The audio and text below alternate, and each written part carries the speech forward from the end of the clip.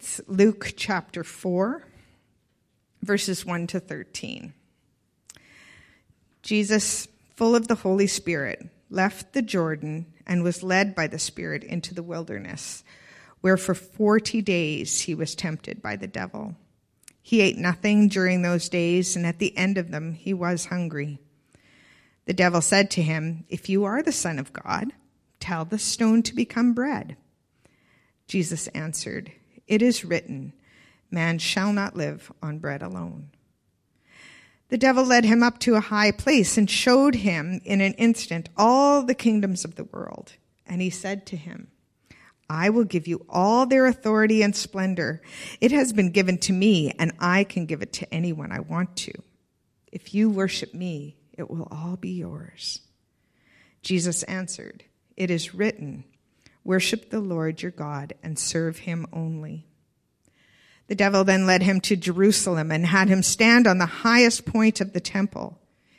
"If you are the Son of God," he said, "throw yourself down from here. For it is written, he will command his angels concerning you to guard you carefully. They will lift you up in their hands so you will not strike your foot against a stone." Jesus answered, "It is said, do not put the Lord your God to the test." When the devil had finished all this tempting, he left him until an opportune time. This is the word of the Lord. So as we've been saying, this past week on Ash Wednesday, we entered this season of the church calendar called Lent. The word Lent actually comes from an old Saxon word that means spring. And though it doesn't look like spring outside right now, it's called that because Lent happens during spring. That's why we call it that. It's 40 days, excluding Sundays, that lead up to Easter. And it's intended to be, as we've said, a season of renewal. In the early church, this was a season where people who were new to the faith would prepare themselves to be baptized on Easter Sunday. It was a season for people who were already baptized to reconsider their commitment to discipleship, to following Jesus. It's a season for both individuals and for the whole community to recall what it is we commit ourselves to as the people of God. And as we've said, Lent invites us to acknowledge our sin, to repent of it, to declare again our dependence on Jesus as the only way to be restored. Lent invites us to remember a God who is holy, who's perfect, who's completely other, and God who loves sinners. God who hates nothing he has made. God who, from the moment Adam and Eve sinned in the garden, has been working to restore this broken relationship between humanity and himself. Lent is supposed to be this embodied experience of our faith. It's not meant to be just a rote ritual that we do each year, but it's supposed to be a way of setting aside time each year to fully experience again the reality of our new life in Christ. So there's 3 practices that the church typically does during this time. The first is searching Scripture together, which we do each Sunday. We do that in our journey groups. We do that throughout the week as we read the Word of God. Fasting is another practice that the church typically engages in at this time, and giving. So fasting is a way of simplifying our lives to make space to hear from God. It's a way of practicing our dependence on God. Fasting can also be a way of living in solidarity with the poor, which is why we replace the things we fast from with giving to others. So if during Lent maybe you fast from buying coffee at Dunkin' every day, you might replace that time in your morning with just a short period of time to sit quietly with God. And you might give the money you would have spent to the Wish Project or Living Waters. Fasting and giving are ways of redirecting our desires from self-satisfaction to dependence on God and concern for others. Lent is a season of truth-telling, a season of experiencing again the reality that on our own we are hopelessly lost in sin. This season prepares us to arrive at Good Friday and at Easter with an overwhelming sense of gratitude at God's great love for us. So as we've said, excluding Sundays, Lent lasts for 40 days. 40 is a pretty common number in the Bible. We find it all over the place. And these 40 days of Lent are meant to help us recall and experience some other 40 events in the Bible. 40 days helps us recall the number of days it rained while Noah and his family were on the ark. That story is meant to show us that even just saving the very best people isn't a way to fix our sin problem, right? Because as soon as Noah and his family, this very righteous family, got off the ark, they started doing terrible, unexcusable things. 40 days also reminds us of the 40 years that the people of Israel wandered in the desert because they didn't obey God. Even this people that was set apart by God, this people who was led by his presence in a cloud and fire, the people who received specific instructions for how to obey, even they couldn't obey. 40 days recalls these human examples of the inability of ours to obey God. Human inability to be holy. Human inability to choose God. And the number 40 recalls the number of days Jesus spent in the desert being tempted by Satan. But where Noah failed, where Moses failed, where every other great leader of the people of God before him failed, Jesus succeeds. In Luke 4, we heard the story of the only one who, when repeatedly faced with temptation, said no. The story of the only one who over and over and over chose God's way. That's why in liturgical churches, the first Sunday of Lent, they always read one of the Gospel's accounts of the temptation of Jesus. Because the entire idea of Lent is that Jesus is the only hope we have. So this week, in your Lent devotionals that Judy mentioned, if you don't have one, you can grab them. They're out there. This week, you're going to read Romans 5. And in Romans 5, Paul talks about the difference between Adam and Jesus.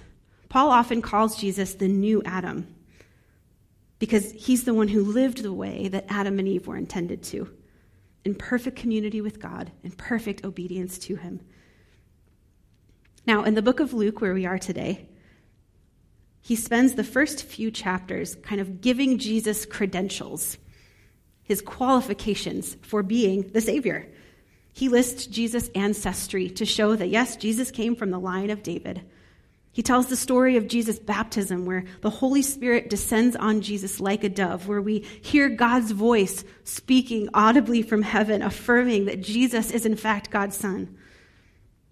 And just before this temptation story is where the genealogy is found, the line of Jesus. And it goes all the way back to Adam. And that's intentional because of what comes next, this story of Jesus' temptation. Luke wants his readers to recall the temptation of Adam and Eve in the garden and compare it to Jesus' temptation. Here, Jesus will face Satan just as they did, but where Adam and Eve failed, Jesus succeeds. Where Adam and Eve chose disobedience, Jesus will choose obedience. Where Adam and Eve chose self-sufficiency, Jesus chooses humble dependence on God. Where Adam and Eve chose to exalt themselves, Jesus will choose obedience. Where Adam and Eve choose to doubt God's promises, Jesus will choose to trust his heavenly Father. And that's the point of Luke's story of temptation, and really the primary focus of the whole season of Lent. The big idea of this story, the big idea of Lent, is that Jesus alone perfectly resisted sin. So Jesus alone can rescue us from it. Jesus alone perfectly resisted sin, so Jesus alone can rescue us from it. Only Jesus, when faced with myriad of temptation, chose again and again to trust God, to obey God. That's why Jesus is the only one whose humble self-sacrifice for us was able to effect forgiveness for the sins of the whole world. That's why in the season of Lent, we spend time in self-reflection and in repentance. We confront all the ways that we are just like Adam and Eve. We choose our own way. We choose sin. And in Lent, we carry all of those sins to the cross and crucify them with Jesus. And then we bury them in Jesus' tomb. That's why in Lent, we participate in Jesus' journey to the cross. So we experience the death of Jesus and are raised with him to new life. This temptation of Jesus is the reversal of the temptation of Adam and Eve. It's the reversal of the temptation of the people of Israel in their wilderness wanderings. It's the confirmation that Jesus truly is the only one to resist sin and the only one who can rescue us from it. The story tells 3 ways that Jesus resisted sin where Israel failed. In each temptation, Jesus quotes from the book of Deuteronomy. That's intended to show us both the similarity of the situations faced by Jesus and the people of Israel, while at the same time setting up a stark contrast between Israel's response and Jesus' response. We're supposed to see ourselves in Israel, incapable of choosing to trust God.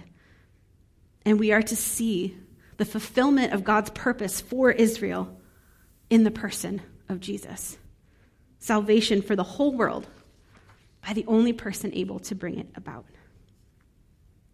So we read first that Jesus resisted the temptation of self-sufficiency and instead chose dependence. The first verses of this chapter set the stage for what happens here. Jesus, full of the Holy Spirit, left the Jordan and was led by the Spirit into the wilderness, where for 40 days he was tempted by the devil. He ate nothing during those days, and at the end of them, he was hungry. So after his baptism in Luke chapter 3, the Holy Spirit descended on Jesus. And then the text tells us that Jesus was full of the Holy Spirit, was led by the Holy Spirit.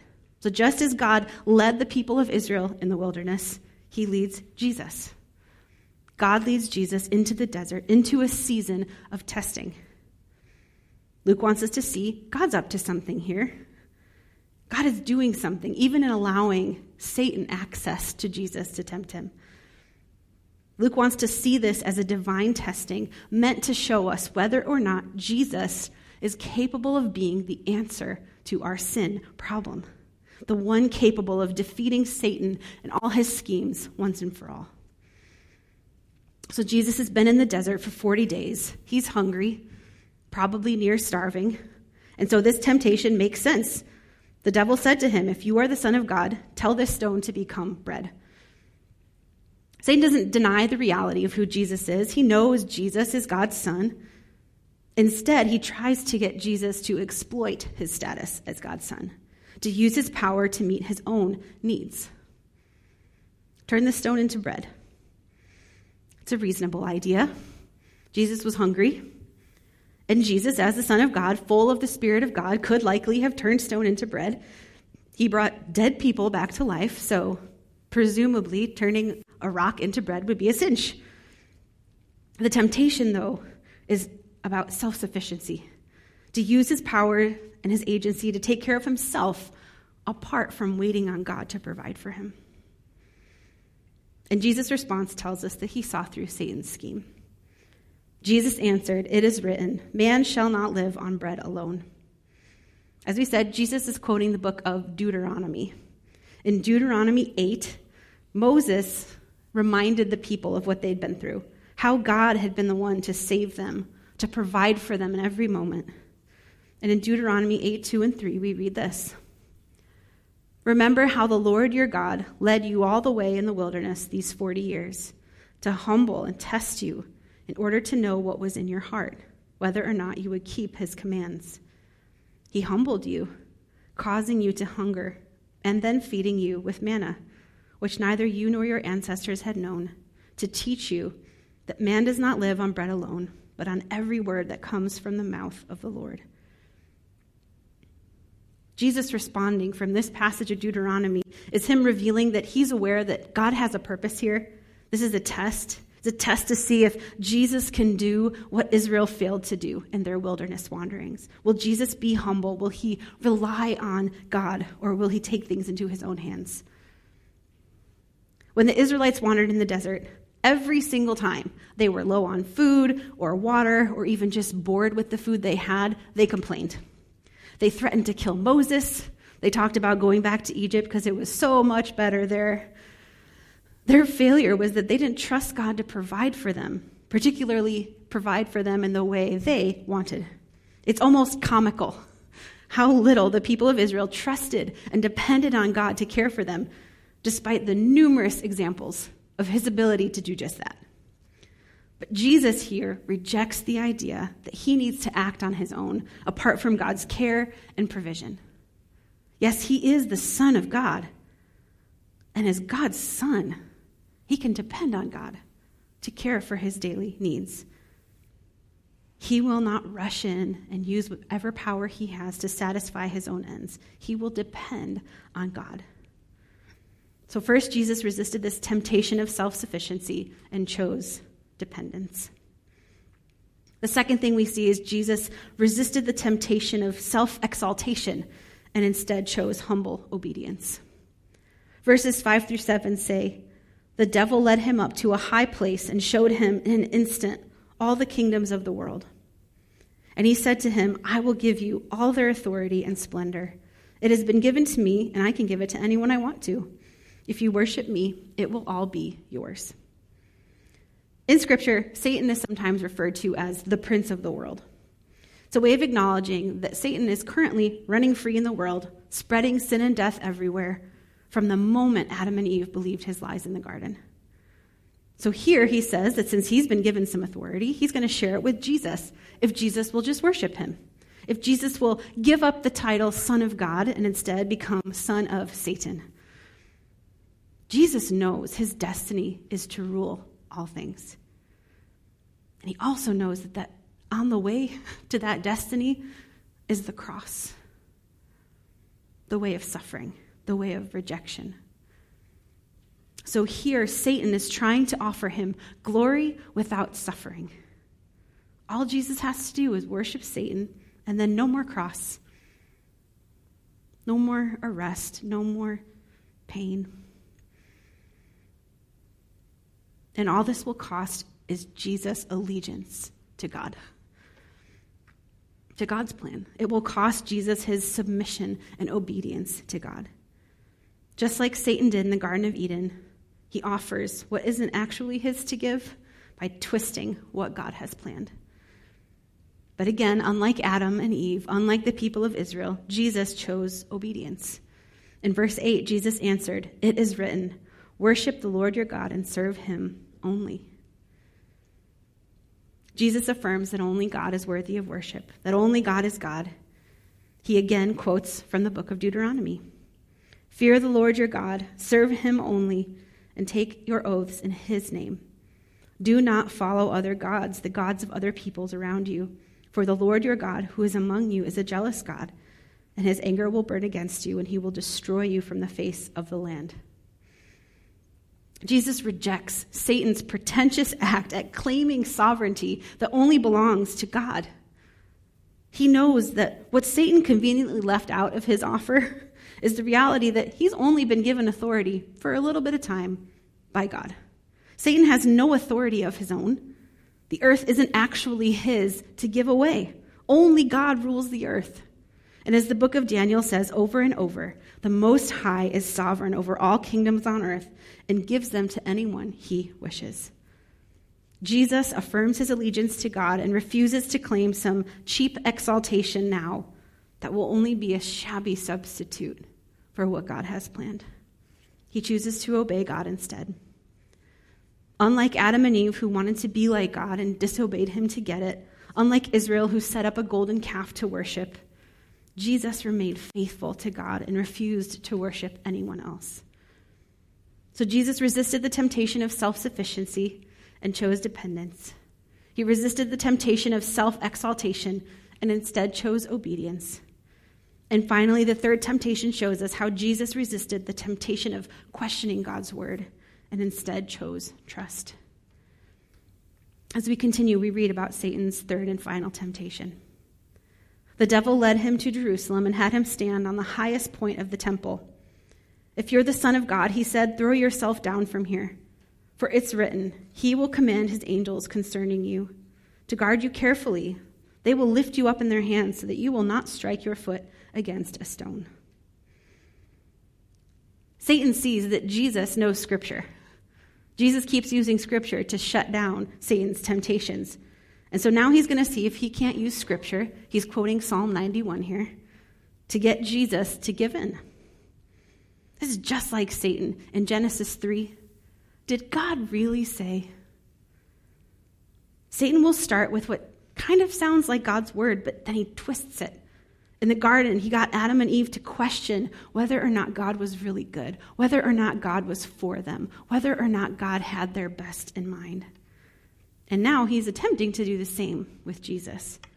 He wants Jesus to question God's promises, to question his goodness. He wants to pit God's word against God's actions, to make Jesus see if God can really be trusted. Satan wants to test God's word and prove it false. And once again, Jesus answers Satan by quoting from Deuteronomy. Jesus answered, "It is said, 'Do not put the Lord your God to the test.'" He quotes Deuteronomy 6:16, "Do not put the Lord your God to test, as you did at Massah." What happened at Massah? Okay, so Massah, it's in Exodus 17, and it tells us that at this place called Massah, the people of Israel were thirsty, so they complained, they wished to go back to Egypt, they were again about to stone Moses, because they were thirsty, and all this happened after God had miraculously delivered them through all these plagues from Egypt. After God had parted the Red Sea, after God had provided manna and quail for them in the desert. After all of that, they still asked in Exodus 17:7, "Is God with us or not?" Jesus is saying to Satan that throwing himself off the top of the temple just to see if God will rescue him or not is as ridiculous as the people of Israel complaining that God didn't care about them after all of what he'd done for them. It would be a useless and foolish act of questioning God's goodness, willfully ignoring all of what he had done. So Jesus sees through Satan's attempt to get him to question God's faithfulness. Israel failed that temptation over and over again, but Jesus won't. Jesus will stubbornly trust God's goodness and his plan, even in the face of suffering. We see this in another garden. The night before Jesus' death, as he tells God that he would rather not face what's coming. But he still surrenders to God's will. He says, "Not my will, but yours be done." Jesus knows that sometimes divine rescue comes in the midst of suffering and death, not only in being delivered from them. So instead of questioning God's goodness, he chooses trust. So in this season of Lent, we begin by looking at Jesus, at the way Jesus succeeded where every other person failed. Instead of self-sufficiency, Jesus consistently will choose dependency on God. Instead of self-exalting, Jesus will choose over and over humble obedience to God's plan. Instead of questioning God's promises, Jesus will trust God's goodness and God's presence.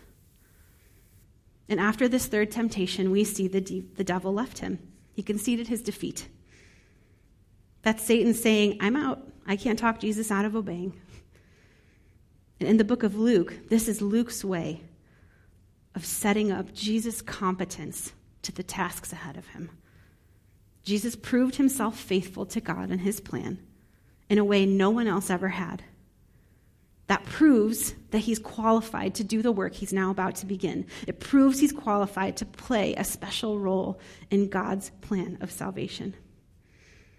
In the first parts of Luke, Luke has been announced by angels, affirmed by the voice of God, filled with the presence of the Holy Spirit, shown to be a descendant of the royal line of David. And now he has withstood temptation in a way no one else ever has. This is intended to get us to a place where we will declare with that Roman centurion at the cross, "Surely this man is the Son of God." The reason we begin Lent by looking at the temptation of Jesus is to help us be certain that it's Jesus we need. That Jesus is who can rescue us from the power of sin, because he is the only one to ever successfully withstand its power. Jesus alone perfectly resisted sin, so Jesus alone can rescue us from it. When I consider the stark contrast between Jesus and those who came before him, Adam and Eve, the people of Israel, I cannot help but consider the stark contrast between Jesus and me. I often choose self-sufficiency. I want to work things out on my own. I so often, when I face a problem, I don't go first to God. I go to Google. I go to a friend. I find a blog or a book that can help me solve a problem. I often choose self-exaltation. I remind my kids how good they have it. I post things on social media that make me look wise or fun. I want to be known for what a good mom I am, what a great pastor I am. Harbor, sometimes I want our church to grow, not just so that more people will find their way back to God, but so that I can be the pastor of a growing church. It's ugly. I often choose to question God instead of trust him, instead of sitting secure in how many times he's cared for me, how many times he's proved his character. I demand from him. I ask if he even cares. When something hard happens, a young person dies, a friend loses a job, I rail at God about how unfair it all is, instead of just surrendering to his goodness and care. And of course, he can take all that. But as we consider our lives this morning, are we clear about the gap between Jesus and us? Are you, like me, convicted about the many ways we give in to the temptations that Jesus successfully resisted? And if you're like me, that's why we need this season of Lent. It's meant to be a season where we reflect on the people we are called to be as God's children, the people we were created to be in the Garden of Eden, and where we notice the gap between who we are called to be and who we are. And then we take those gaps to God and we confess our sins, big and small. And in the season of Lent, when we bring all of that to God, we do that confident that because of the work of Jesus, the work only Jesus could do, we are freely offered forgiveness and restoration. Lent is meant to be a gift to us, a time each year where we slow down, where we take extra time to reflect on the reality of our sin, where we take extra time to celebrate the reality of Jesus' ability to rescue us from it. So may you enter Lent this year as an invitation from the God who loves you, the God who knows you, the God who wants to renew you. May you sense and accept the invitation to take a little more time to be quiet this season, a little more time to pray, a little more time to opt out of things that distract you, a little more time to empty yourself through giving, the same way Jesus emptied himself for us. And may this experience of more solitude, more reflection, more forgiveness, more giving help you to experience a little more of the way of Jesus, a little more of the way of the cross. Let's pray. Jesus, we gather this morning so very thankful that you did for us what we could never do for ourselves, confessing that you and you alone are the answer to our sin problem. We surrender these next weeks to you, God. Will you help renew our hearts? Help us to fully engage in the invitation of this season, to come face to face again with the reality of our sin and your goodness. Help us arrive at Easter together, transformed by this journey. In Jesus' name, amen.